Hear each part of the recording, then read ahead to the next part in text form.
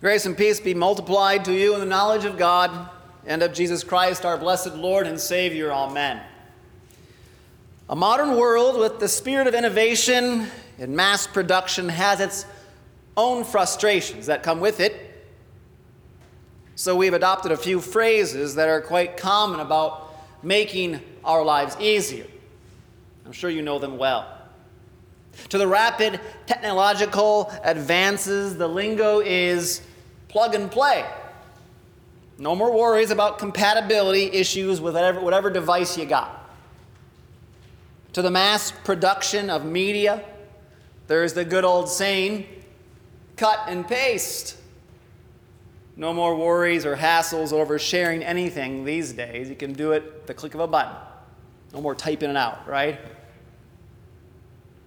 To the consumer world also comes the recent sales pitch, probably the least known, but maybe you've heard it. The sales pitch is easy peasy. No more time wasted with manuals or assembly, just use the product.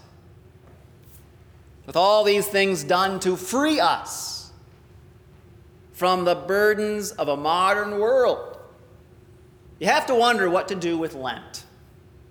Christianity has no easy way to spruce up this time of the year, this season, or repackage the meaning of it.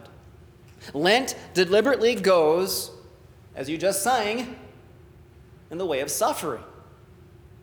St. Mark sets the turning point of Jesus' ministry at the end of chapter 8 that you heard today, which is the middle of his gospel account. 16 chapters, and right in the middle is the turning point you hear today. Peter makes his great confession, you are the Christ. Jesus immediately fills that word with substance and tells and reveals his first passion prediction of going to the cross. And after that, a rebuke by Peter to Peter that comes tied with a new slogan to hear.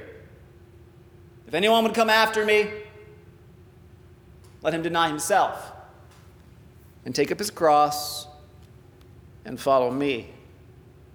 There is no plug and play with Jesus in your life, but the course marked out with horizons in him that frankly defies the world.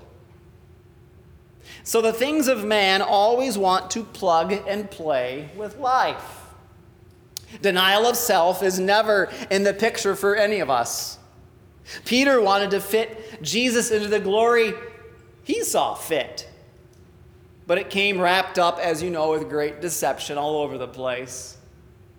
Paul later puts this natural inclination of men and the deception that we so easily fall into. He tells Timothy these words, for people will be lovers of self.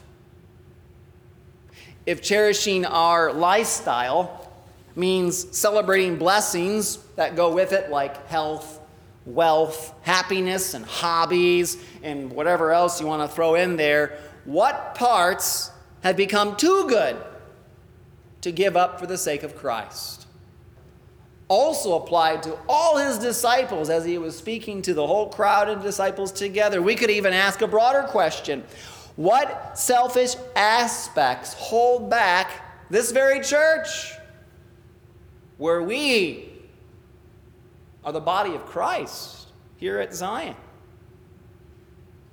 Taking up crosses is a bit too much baggage. The natural is to avoid any kind of sufferings, maybe ignore the festering pain, or even blame the burden on somebody else. This is what the priest and the Levite could have tried to do. You know the parable of the Good Samaritan? You don't hear much of what they have to say, but they could have said something like, well, I mean, the guy didn't really ask me for any help. Crosses are more than simply getting over a sickness or dealing with a mishap of breaking the law, having to face the penalties that come with that in life. Beyond alleviating suffering, It especially means then making a sincere confession of Christ when shame and persecution are at the door of your life. To follow Jesus removes everybody else. And that's what Lent kind of does, right? It clears a path so that in the end you fix your eyes only on Jesus.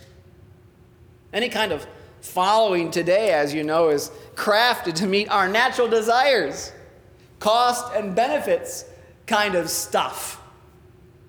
Not force, but incentives have become the key for military service, schools, possibly maybe considering living together mentality, you name it. No plug and play option compatible with the words, follow me. Anything else is a dead end. And St. Paul makes it very clear even to the church. He told the Corinthians, no one can lay a foundation other than that which is laid, which is Jesus Christ. Our natural resistance to suffering requires the Lord to pull us in the right direction as he gives the gospel to go forward in that way. And so the things of God always look to the horizons of life promised in Christ Jesus. God's purpose is salvation, more glorious than whatever we could make of ourselves. So whatever someone wants to say to you about you at a funeral doesn't really matter. Jesus wants to do something much more grand for all of us. Peter tried to muscle himself, of course, out of the cross, but Jesus would prove to be the better Savior for Peter. Picking ourselves up by the bootstraps, very American thing to do, is not the gospel. It's just another false glory fixated on self. We're going to make it happen. Baptism has provided a lifestyle that is a gift, rich with benefits, having died and risen with Christ in his selfless sacrifice that covers everything, that literally pulled us out of being drowned with running away with suffering. He just pulled you right into it, killed you, and made you alive in a whole new way. This redemption from self now moves outward. And as a professor from our sister seminary, we have a sister seminary in Canada, and that seminary is called, and as a professor there writes, we are not to be parasites, sucking life out of the world, but rather to go into the world with the life-giving gospel. It's not about beating yourself up, of course, for salvation's sake, but glory of a new horizon toward life built on service that looks to Christ all your day, every step of the way, on the days when you can see blessings flow out from crucifying the self, or other days where you didn't do it in selfishness and there Jesus just keeps pulling you along by a better word of forgiveness. Taking up crosses is baggage built on trust that God will bring the greater blessings. There is no quick fix, no shortcut, no passing the buck to lighten the burden, but an honest appraisal to what we must bear in this life. It can be from generation to generation. It can be about being a man versus a woman. It can be about all different kinds of things. But this heaviness also has a comfort that comes alongside it. For Christ has said, you know it well, come to me, all who labor and are heavy laden, and I'll give you rest, a Sabbath. Failure only drives us to God's forgiveness and proves we don't need to win with crosses. Only carry them with the greater hope for us that's alone in Jesus. Luther says it quite well about bearing crosses. Do you therefore not count it, but rather take it up as a holy relic. Remember, back then everybody bought relics to make them feel good about God, right? And so you bought all this really fancy, wonderful things, and it funded the churches and all this stuff, but it made you feel good because, you had something to really cling to for peace and comfort. But Luther says, take up your cross as a holy relic, kept not in a golden or silver case, but in a golden heart. That is one imbued with gentle love. Gentle love that after Peter's rebuke, Jesus would go to the cross, wouldn't he? And he would suffer all of the things of Peter and still speak good news to him on the third day. The following of Jesus is unlike anybody else because he already endured it all for us. He's already proven he's not the one over us telling us this is the way it is. He's the one that come up and under us saying, I've already satisfied everything so you can follow me. You'll get a clue as you follow me how much I care for you. The cost and benefit analysis of the gospel is God's greatest gift that defies the world. St. Paul explains it well. You heard it today. For if while we were enemies, we were reconciled to God by the death of his Son, much more now that we are reconciled, shall we be saved by his life.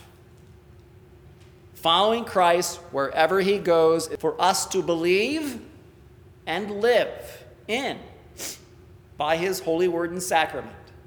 None need to be ashamed of confessing Jesus, for his life prevails over our lives. And so whatever the loss, there's always gain. This modern world longs for the easy way to manage already, frankly, frustrated lives. Has the answers made life any easier before God? Do these things of men even go so far to write Christ and his cross out of the picture? Lent is a crash course, 101, on life.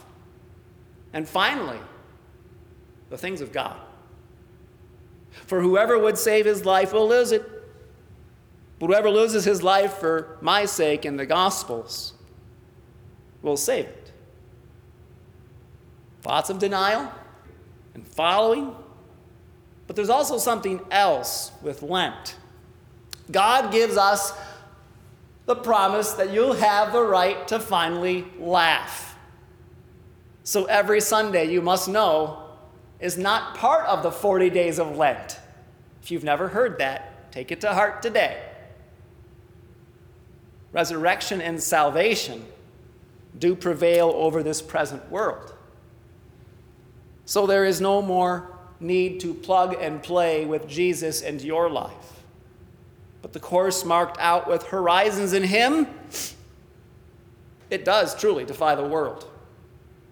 And what a wonderful place it is to be with Jesus. Amen. Peace of God that passes all understanding be with your hearts and minds. In Christ Jesus to life everlasting. Amen.